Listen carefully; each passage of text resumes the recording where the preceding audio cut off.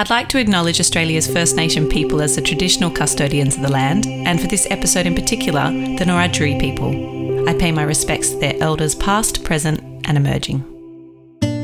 Go out there and just the energy at that vineyard for me is something else. Like you go out there and it's, I don't know, the air's different, the feel of the place is different to everywhere else I've been. It's you kind of just have to experience it. I can't really explain it. This is Over a Glass. I'm Shante Whale. Gertie Wines is the epitome of a micro wine operation with a very big heart. And Ben Marks is the cheeky fellow behind the label. With over 20 years in the industry, Marksy is known for his knowledge of growing grapes and making wine. Hi Marksy, thanks for joining me. Thank you for having me. Thank you very much for putting some time aside for me. Now, you were dragged onto this podcast by sheer peer pressure. You're not usually the type to shout from the rooftops about yourself, or if I got that wrong, maybe you are. I think I'd like to tell the world about, what I'm doing and about my brand, but it generally tends to be, there's not enough hours in a day, so I tend to be sort of a little bit reclusey. But, I guess that's part of country life as well, so I'm okay with that. I think that you're just very humble, but it's true. You do have a lot on your plate. Would you, for everybody listening, can you run us through a little bit about how or where your journey in wine began? Oh, geez, it started way, way back. I was actually inspired a little bit by Keanu Reeves, of all people. I think it was like one of the first times I was allowed home without a babysitter. So I sort of, the first thing you do is you stay up late and watch TV. I think it was like a Wednesday night or something, so there wasn't exactly heaps of options. And this is back in the day, there was only 3 TV channels back then. And one of the movies was it was called A Walk in the Clouds and Keanu Reeves was the main actor in it. And I sort of stayed up and watched that, and it was pretty soppy. It's a love story. I've gone back and watched it since, and it's pretty cringe. But anyway, I got inspired. I thought, hey, that's what I want. That's the dream. And so I just kind of went from there and wanted to be a winemaker or viticulturalist ever since. So from there, I went back and started studying chemistry so I could get into university. Did a few overseas vintages, mucked around for a bit. And I think it's a bit like when you get the travel bug, you get bitten by it and you can't let it go. And I think the wine industry is quite like that, because the more you learn, the more you're drawn in. And the more you're drawn in, the more you learn, and it just becomes this perpetual cycle that I honestly don't think I could get out of, even if I wanted to. Yeah, it's certainly intoxicating in more ways than one. Oh, absolutely. And I think from then I just sort of, got in. The more you learn. I've done a little stint in the UK selling wine for Majestic. I did met some wonderful people along the way. It always staggers me in this industry how generous people are, just with information, learnings, what they've done, what worked, what didn't work. All you've got to do is ask the question. It's such an amazing industry in that respect. Whereabouts did you travel when you went overseas? I've done quite a few vintages through Australia. So I'm originally from New Zealand, so I did quite a few through New Zealand. I had a tiny little brand called Marksman when I was at uni, which I sort of, made 2 barrels of wine and sold it to friends and family and whatnot. And then sort of went through Central Otago, then Western Australia, Victoria, England, Italy, France. I like that idea of Markman. I feel like that could come back maybe as a grappa or something like that, but I love the name of it. I think that needs to be revisited at some point. Yeah, I've still got it. I think I've got about 3 bottles left just for memorable, The wine's terrible, but, it was a living. What was your first memory of kind of drinking wine and really enjoying it? Do you have like a moment where, you had a particular bottle that kind of stands out for you? I think it would probably be back in the UK.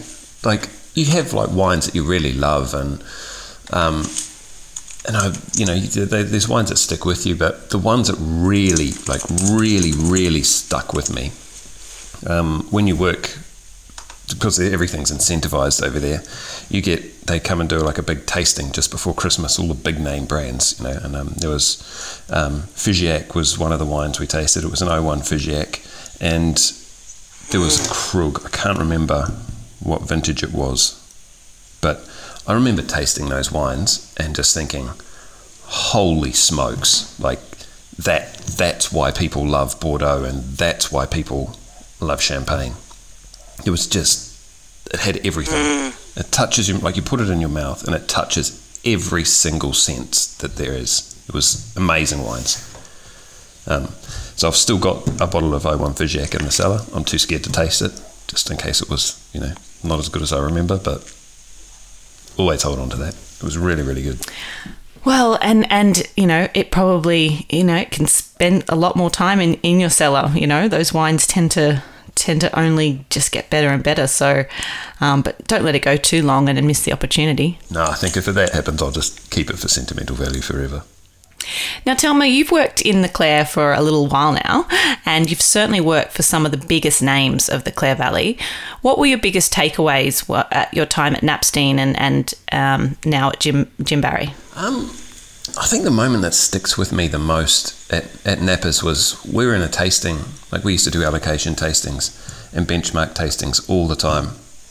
And I remember we were sort of down in the tasting room underneath the winery, and just I'd been working really, really hard, and I got to the point where I was thinking, geez, maybe I'm just not cut out for this. Like, I've been working really, really hard on my palate, trying to get, dial it in and understand it, and then there's a eureka moment that comes.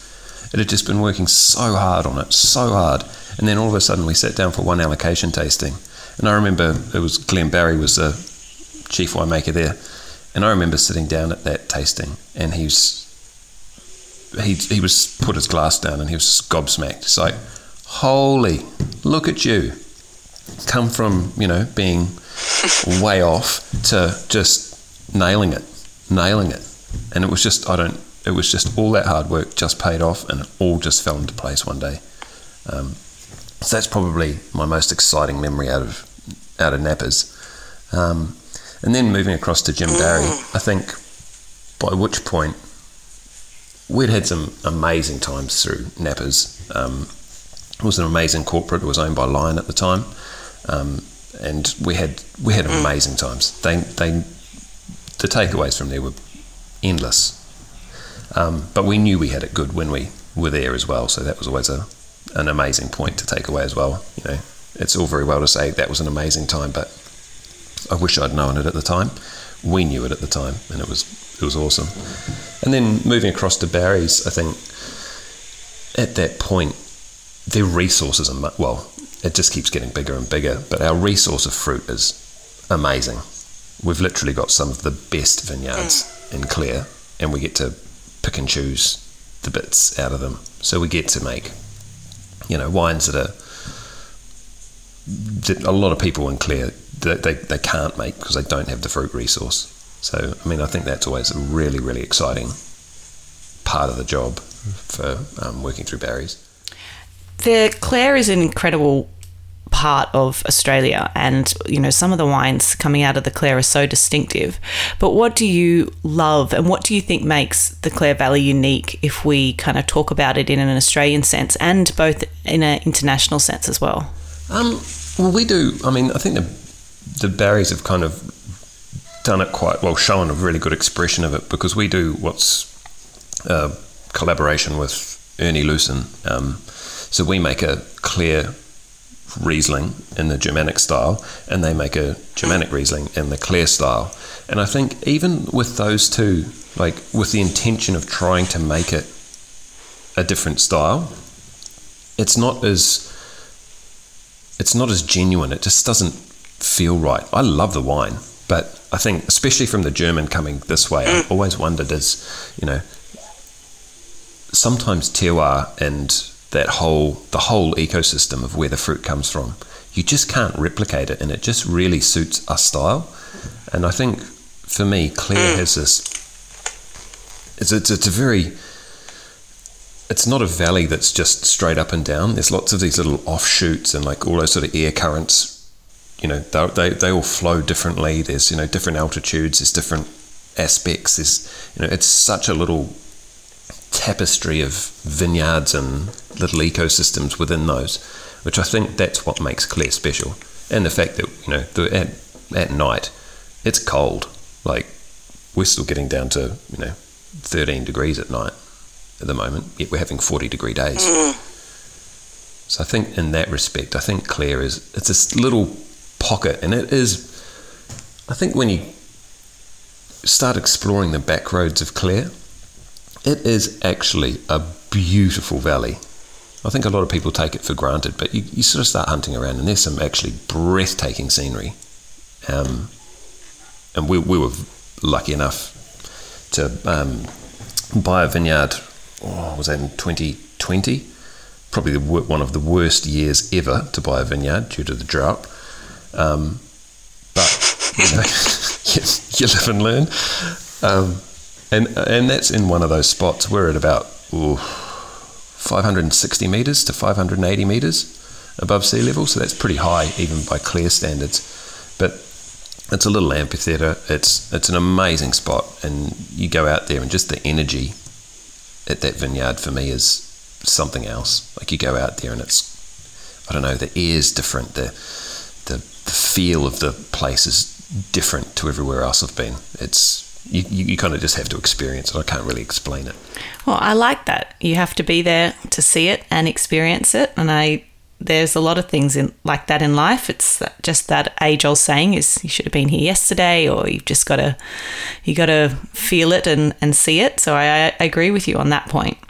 I think the Clare, for me as well, the wines are transient in time, and for me personally, I think that the Rieslings, the Shiraz, the Malbec, they really are wines that look fantastic on release, but just look sensational with time. And it's probably my recommendation that people give some of the Rieslings, longer than you experience you think in the cellar, because I think that they really have the longevity to last. And I think that, in particular, Shiraz looks amazing with some time in bottle.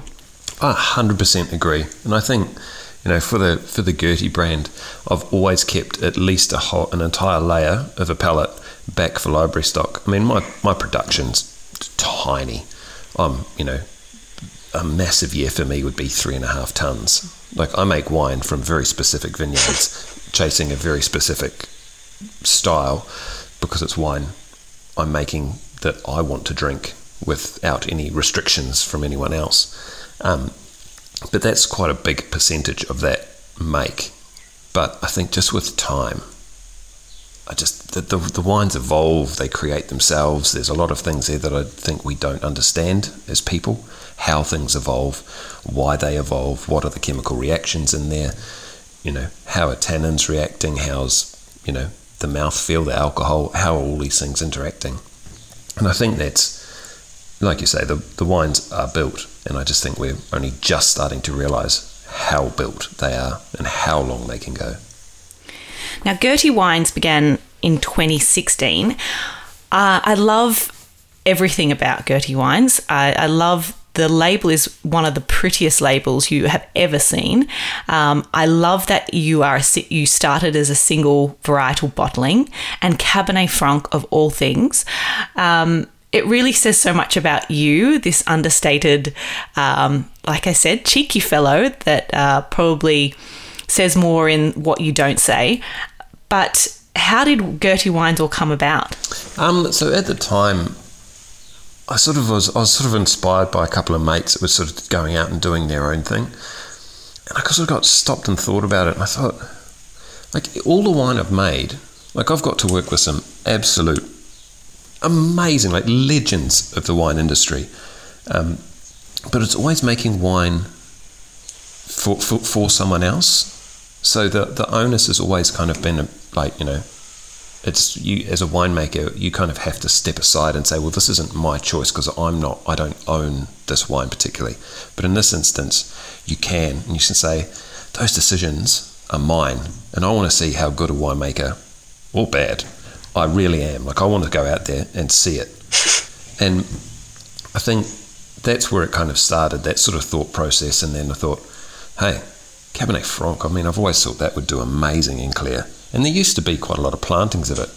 But I guess my advice now would be, if you're going to start a brand where there's fruit available. Everyone's pulled it out, or it's, long gone.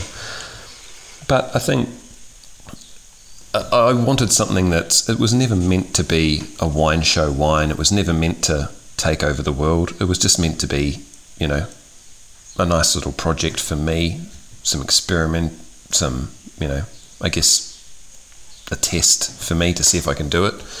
And the name came around. It was actually my great aunt who was, I don't know, she was a little bit of a feminist, I guess, in a way back in the day. She was always, when women were sort of, had that real cliche of, stay at home and, look after, raise the kids and all that. She was out there, punching out. She was, out on the farm helping. She was getting in and getting amongst it, and kind of went against that stereotype. And I thought that was quite fitting for this brand. The wine's not out there to be winning shows. It's not out there to be, if you like it, you like it. If you don't, that's okay. You don't have to. And I think that's kind of, I always thought that was quite fitting, because I think great aunt Gertie, she didn't really care about what other people thought. She was just out there doing it. She sounds like a force to be reckoned with, and I like her already. What are the pros and cons of kind of Cabernet Franc in the vineyard? I mean, my experience of Cabernet Franc, has been a little bit, of kind of maybe Wendouree, but, a lot of kind of Chinon and a lot of France. And I remember when I listed your Gertie wine for the first vintage on the list at Quay, and it was in this tiny little, little lonesome area of its own of Clare Valley Cabernet Franc, and I thought, wow, I hope that one day I see that and it's got a few more listings down there next to it, but they're going to have to be pretty good wines to be listed, and it is such a beautiful wine. But talk me through how it behaves in the vineyard. In the vineyard, it's one of those, I mean, as a grape, it's kind of, I guess, it's very similar to Cabernet. It can get a little bit, I don't know, sensitive around flowering. It does get a little bit of, berry shatter, so they don't quite, the berries don't necessarily set particularly well. It's pretty resilient. Like as far as drought goes, it's not scared of, some dry, hot days. But I think I'll talk you through our vineyard, because that's probably what I've got the most. I do take from a couple of growers as well, so I guess I'll talk about how I treat Cabernet Franc, because that's what I know.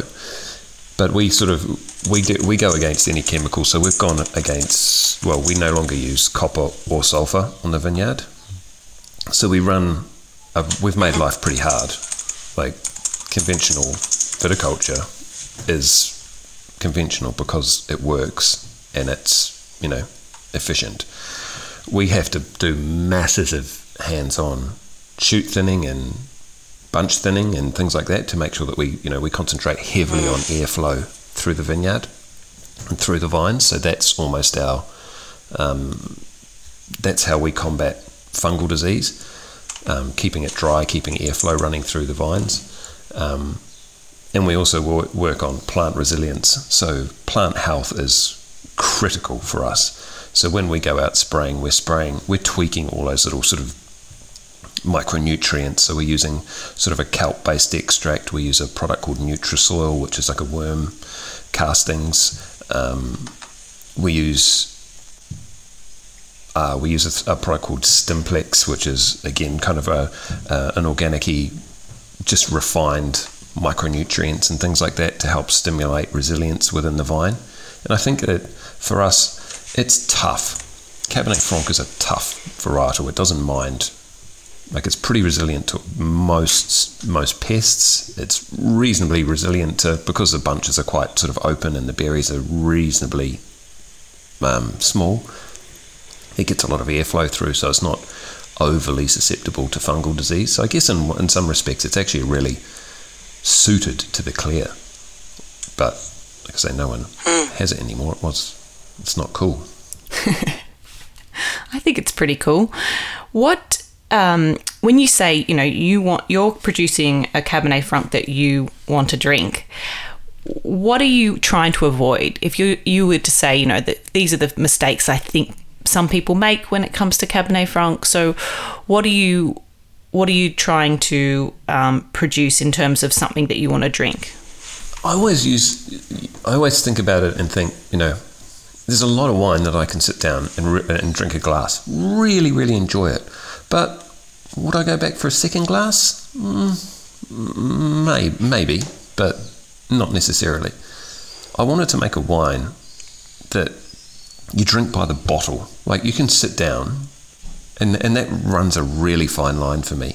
Like, it needs to be drinkable, it needs to have a easiness about it, but it also has to have an interest element, because if it's just boring and too easy to drink, you just kind of get bored of it before the end of the bottle, and that's it. You're back to square one. So for me, I think it's about brightness of fruit. It's about interest, and building interest into wine is actually really, really hard. It's easy to make sort of sterile, fruit-driven wines, but I think adding interest but not faults, if you know what I mean. You can't rely on VA to give you interest, because it doesn't quite work like that. It needs to be interest of lees contact. It needs to be interest of old or oak. It needs to be interest of skin contact. It needs to be interest from tannin structure from skins. And it's not about just leaving it on skins. It's a very there's a time you'll see tannins build and build and build and build and build, and then once they hit their pinnacle, bam, that's when you got to go. That's when you press. It's not I'll leave it on there for 3 weeks because that sounds like a good number. It's meticulously tasting all the time, and then you get those components, and then you put them together, and you almost like build the wine. So you're building the structure, you're building the flavor profile, you're building the aromatics, you're building all the bits sort of come together and make a wine that hopefully people are drinking by the bottle. I think it's so interesting that you talk about drinkability with Cabernet Franc, because my experience for a long time of Cabernet Franc was such hard, muscular, almost mean wines. And I think the best Cabernet Francs have a real pretty lithe element to them, and I think you've captured that in Gertie wines. They have, like you said, the kind of exotic aromatics, but beautiful acidity, and then firm tannins, but very grainy and dusty, and you've kind of ticked all the boxes. And like you said, it is a wine that's just it's so alive and indulgent in a way as well. And I'm really interested to see. I know with the first vintage that after another a year in the bottle, it was a completely different beast. So I've kept one of each of your first few vintages in the cellar just to see, and I'm really looking forward to trying them later down the track. And I mean, when I started this project, I mean, these wines were never made to live for 100 years. That was never their intention. I sort of kept them back, and I sort of taste, each year I taste back through all the vintages. And that 2016 is like, in my mind, when I made that wine, I thought, 5 years it'll be fallen over. But it doesn't really matter, because who's going to cellar it for 5 years? They'll probably, hopefully people are drinking it. But that wine's smoking. I look back on that wine and think, geez, like that's still in a really, really good place. So, and I guess that comes back to that sort of element of understanding of what's going on in that bottle that we don't really grasp yet, about interaction between tannins and reduction in sulfur, and all of my wines, none of them are fined and none of them are filtered. They're just racked. So I guess leaving all that sediment behind, but they're still going to bottle with a fair whack of turbidity. They're certainly not going through any sterile filtration or anything like that. So I guess there's an element there again that we don't understand. How are those things that are left in there acting within that equilibrium of of aging and bottle? So I mean, there's so much there, but yeah, you can get carried away with it and talk about it for hours.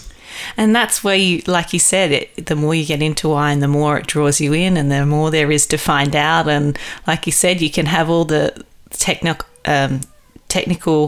aspects of the wine, but there's some things that you don't know until, you taste them later down the track. Absolutely. And I think that's part of the mystery, part of the wonder about wine. There's so much that we don't know. And I mean, the same goes into viticulture.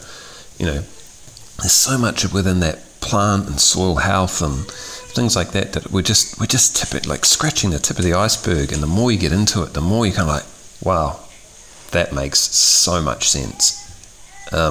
So my winter read this year was Nicole Masters' book called For the Love of Soil, and she talks about soil health and we can talk about it, but soil health in general. But she gets down into more intricate sort of parts of it, and there's books that go into much more depth than hers, but hers was just that really good level for where I am in my journey about interpreting things to a meaning. Everyone has weeds in their vineyard. What are those weeds telling you? And I sort of read the book and went out into the vineyard and sort of, there's a patch of sort of, docks grows there. So why do they grow there? There's probably compaction and, a boggy part. Sure enough, boggy part, there's a little spring that comes out there. It's always, reasonably heavily compacted there because you go drive over wet soil with a tractor, and it starts sort of making sense. You start stopping and thinking, well, geez, if that makes sense, what about these other weeds? What do they mean? And, what's that telling me? It's all these amazing things that we're just learning and learning and learning. So much that we don't know. It's such an exciting journey, I guess. Yeah, always changing. I love that.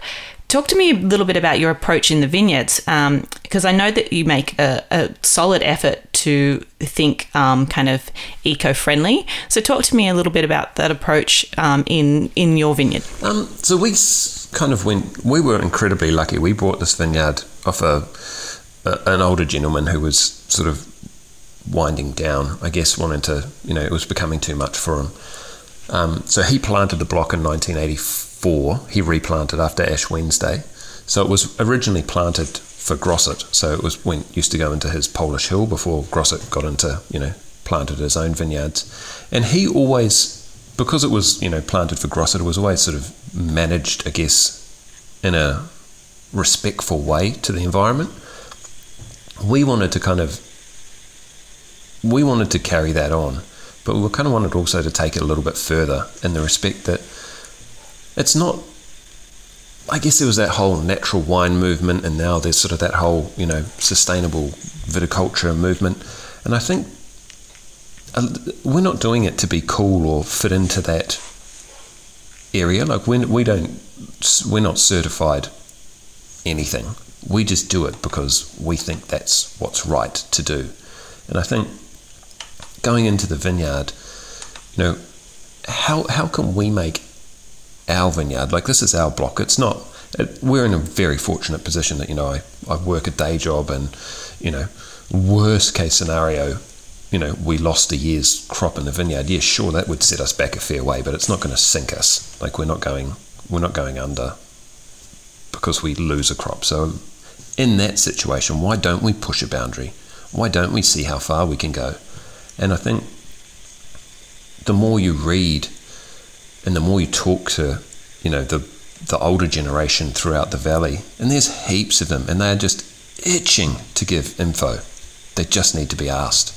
And I think for me that pushing into that sort of, regenerative agricultural type zone, I mean, yeah, sure, it may seem like we're moving with a trend, but I guess that's part of the reason why we don't, sing it from the hilltops on social media. I'm probably one of the worst people at social media.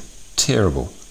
But I think, I don't think you need to scream it from the hilltops if it's something that you really believe in and are doing it. Because I don't have time to go out there and do photo shoots in the vineyard because I'm out there shoot thinning or, tucking or, things like that. I guess it almost relates back to time and what's important. And for us, that whole, less chemicals, healthy plants creating resilience on their own. That for me is driven from the soil up. If you have soil that's in impeccable condition, everything you grow in there is going to have, from your veggies that you grow out in the veggie garden, are going to be full of nutrients. They'll be nutrient dense. Your vines will be healthy. Your fruit's got to have better flavour because you've got a vine in its prime. And I think those sort of nuances for us are what's making the difference. I totally agree with you, and I think that it's such a smart approach, but it also makes a lot of sense. A lot of people talk about cover crops and the benefits of, like you said, using kind of native species. What are the benefits, just to run us through, to the vine, to the soil? What are the choices that you're making? Because I think that is something that I don't think anyone's ever explained on the podcast, and I just think it's quite fascinating, especially in the different approaches around Australia. Well, there's a couple of people that have been doing this longer than I have. I think Dan Falkenberg's probably the oracle of it.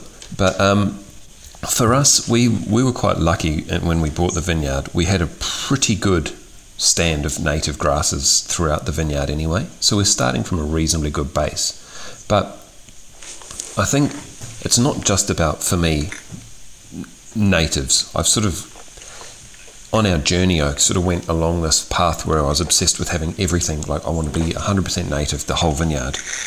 And then it's sort of, my partner Catherine sort of said, we were talking one night, and she said, but what's in the soil? Like, our primary production here is grapes. They're not native. And you start thinking, well, you're right, they're not.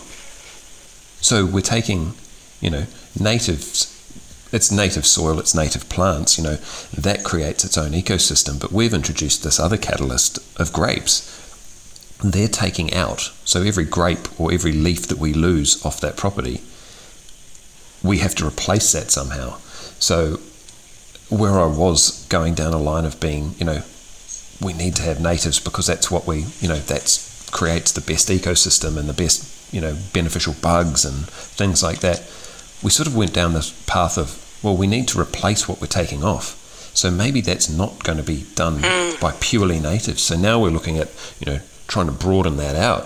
What's the vine taking out each year of the soil? So what do we need to replace, and how much of it do we need to replace? So those sorts of things, we're sort of going fairly heavily down there. And, you have to be a little bit reactive as well because, we've had such a wet start to this season.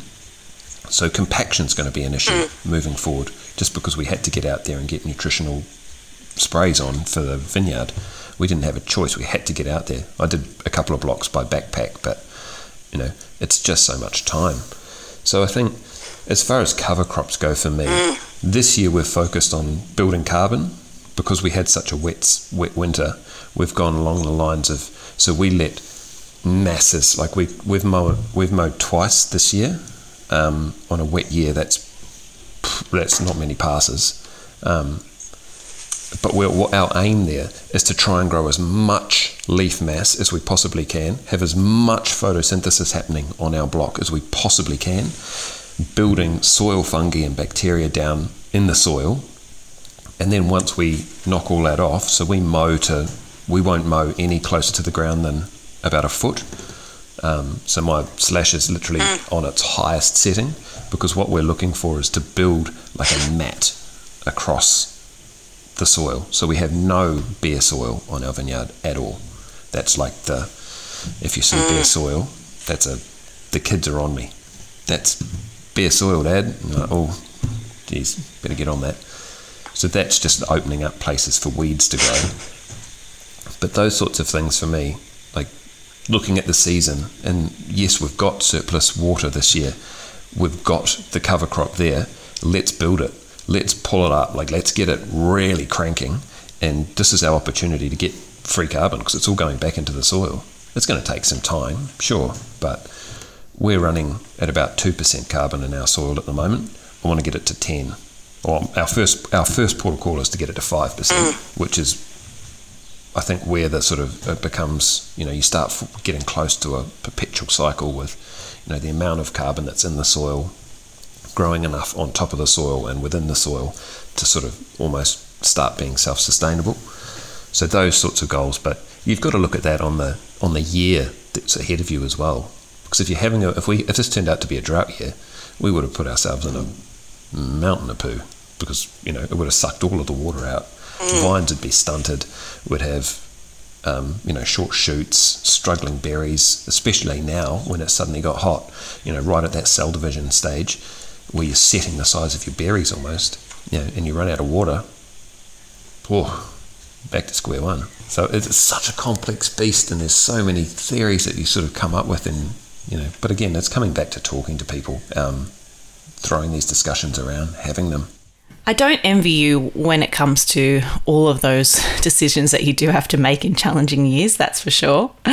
What is the plan for Gertie Wines? I know there's talk about Malbec, is that right, joining the line? In the past, I do a collaboration with a guy, Seb, who owns Real Wines. So I do a little collaboration sort of side label with him. So I think the intention is to grow for sure. So we've got Grenache Gris in the ground. So I was hoping this year we might have a crack at a rosé, but just looking at the fruit, it was a pretty tough flowering. I'm not sure whether we're going to get enough to make it viable, but we'll see. We'll try. What is exciting is in 2021, I took a parcel of fruit that I was pretty excited about. I thought, wow. And I was just sort of, at that point, I was just looking at things and thinking, where is this brand going? And I thought, geez, we need premiumization. We need something like a flagship wine. And in reality, a $35 bottle of like retail world of Cabernet Franc, but the costs are only going up. That's not going to be sustainable forever. So I thought, wow, why don't we make I haven't named it yet because we're still working through the packaging, but I'm doing a premium Cabernet Franc. So it's built around, I guess it's a little bit of a nerdy winemakers, those who will get it. Those who don't just completely will not get it. But there's only about 150 litres of it. It's off a very specific block, and I wanted to build a wine with structure and tannin, but I didn't want to build that from oak for two reasons. One, it's not big enough volume to fill an oak barrel, and B, you can't. To add oak to wine, you almost need to have enough of it to spread, like almost a shotgun approach, I guess, because too much of one barrel becomes, the dominating feature. You need, some aspects of this barrel, some aspects and some aspects of those barrels, and then you kind of build your masterpiece from there. So what I did is I thought, well, how can I get this? So I hived some off into a VC, which is a variable capacity tank, and I've gone along this line thinking, well, how do I build this? How do I make a wine that's so interesting and has enough draw and enough quality aspects to be, to start dabbling in that, $100 a bottle type territory? And so I've built that through skin tannin. I've built that through that interaction with acid, and I've, built in, considered the fact of where's the weight coming from, and it's coming from, it comes from the alcohol, it comes from the interaction between tannin and acid, it comes from, time on lees to build in that sort of creamier mid palate. There's all these things that I've basically put everything I've learnt to date into this wine, thinking in a calculated way, thinking how do I get these aspects that I need without the resource of just using oak as that builder. And I'm pretty excited about this wine. Its packaging's going to be sick. It's ridiculous. It's so expensive. It'll be worth it. It'll be fine. How exciting! And that sounds like a giant of a wine in terms of just the thought process behind it, but sounds really, really special, and I think that there's definitely a little gap in the market there for something so special that, like a lot of things, the problem will be that there's not much to go around, but very exciting. Yeah, I'm pretty excited about it. But we're just still working through a few packaging details and hopefully be on the market before the end of the year. Well, a lot to live up to, because your other label of Gertie Wines is just one of my favourites, and something a lot of people comment on, actually. So, yeah, you've got a lot to live up to. Now, Marksy, if you know this question's coming, if you could only drink 3 boozy beverages for the rest of your life, what are they going to be? Geez, I've been thinking about this because I've listened to a few of your podcasts and I knew this was coming. And I thought, And to be honest, I still haven't really come to a conclusion. But I think for me, it's seasonal. It's pretty warm here. So we'll be tickling probably close to 40 degrees here today.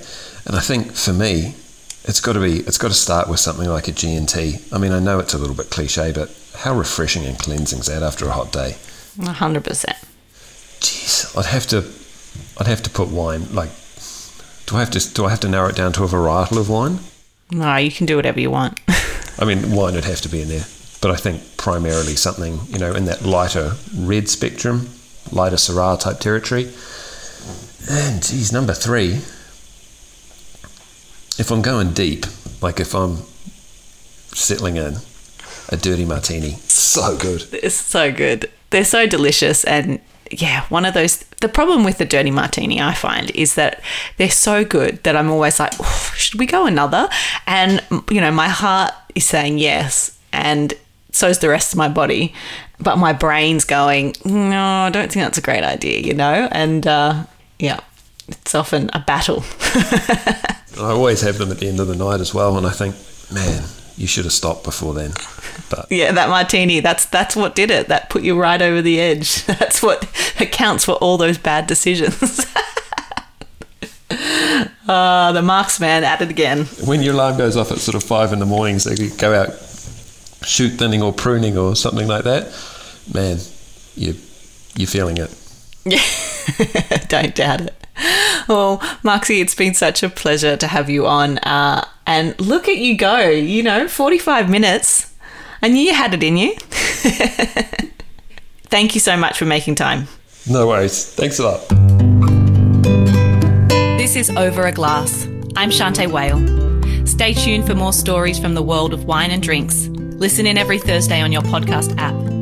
Follow us on Instagram at overaglasspod and contact us at overaglass@deepintheweeds.com.au.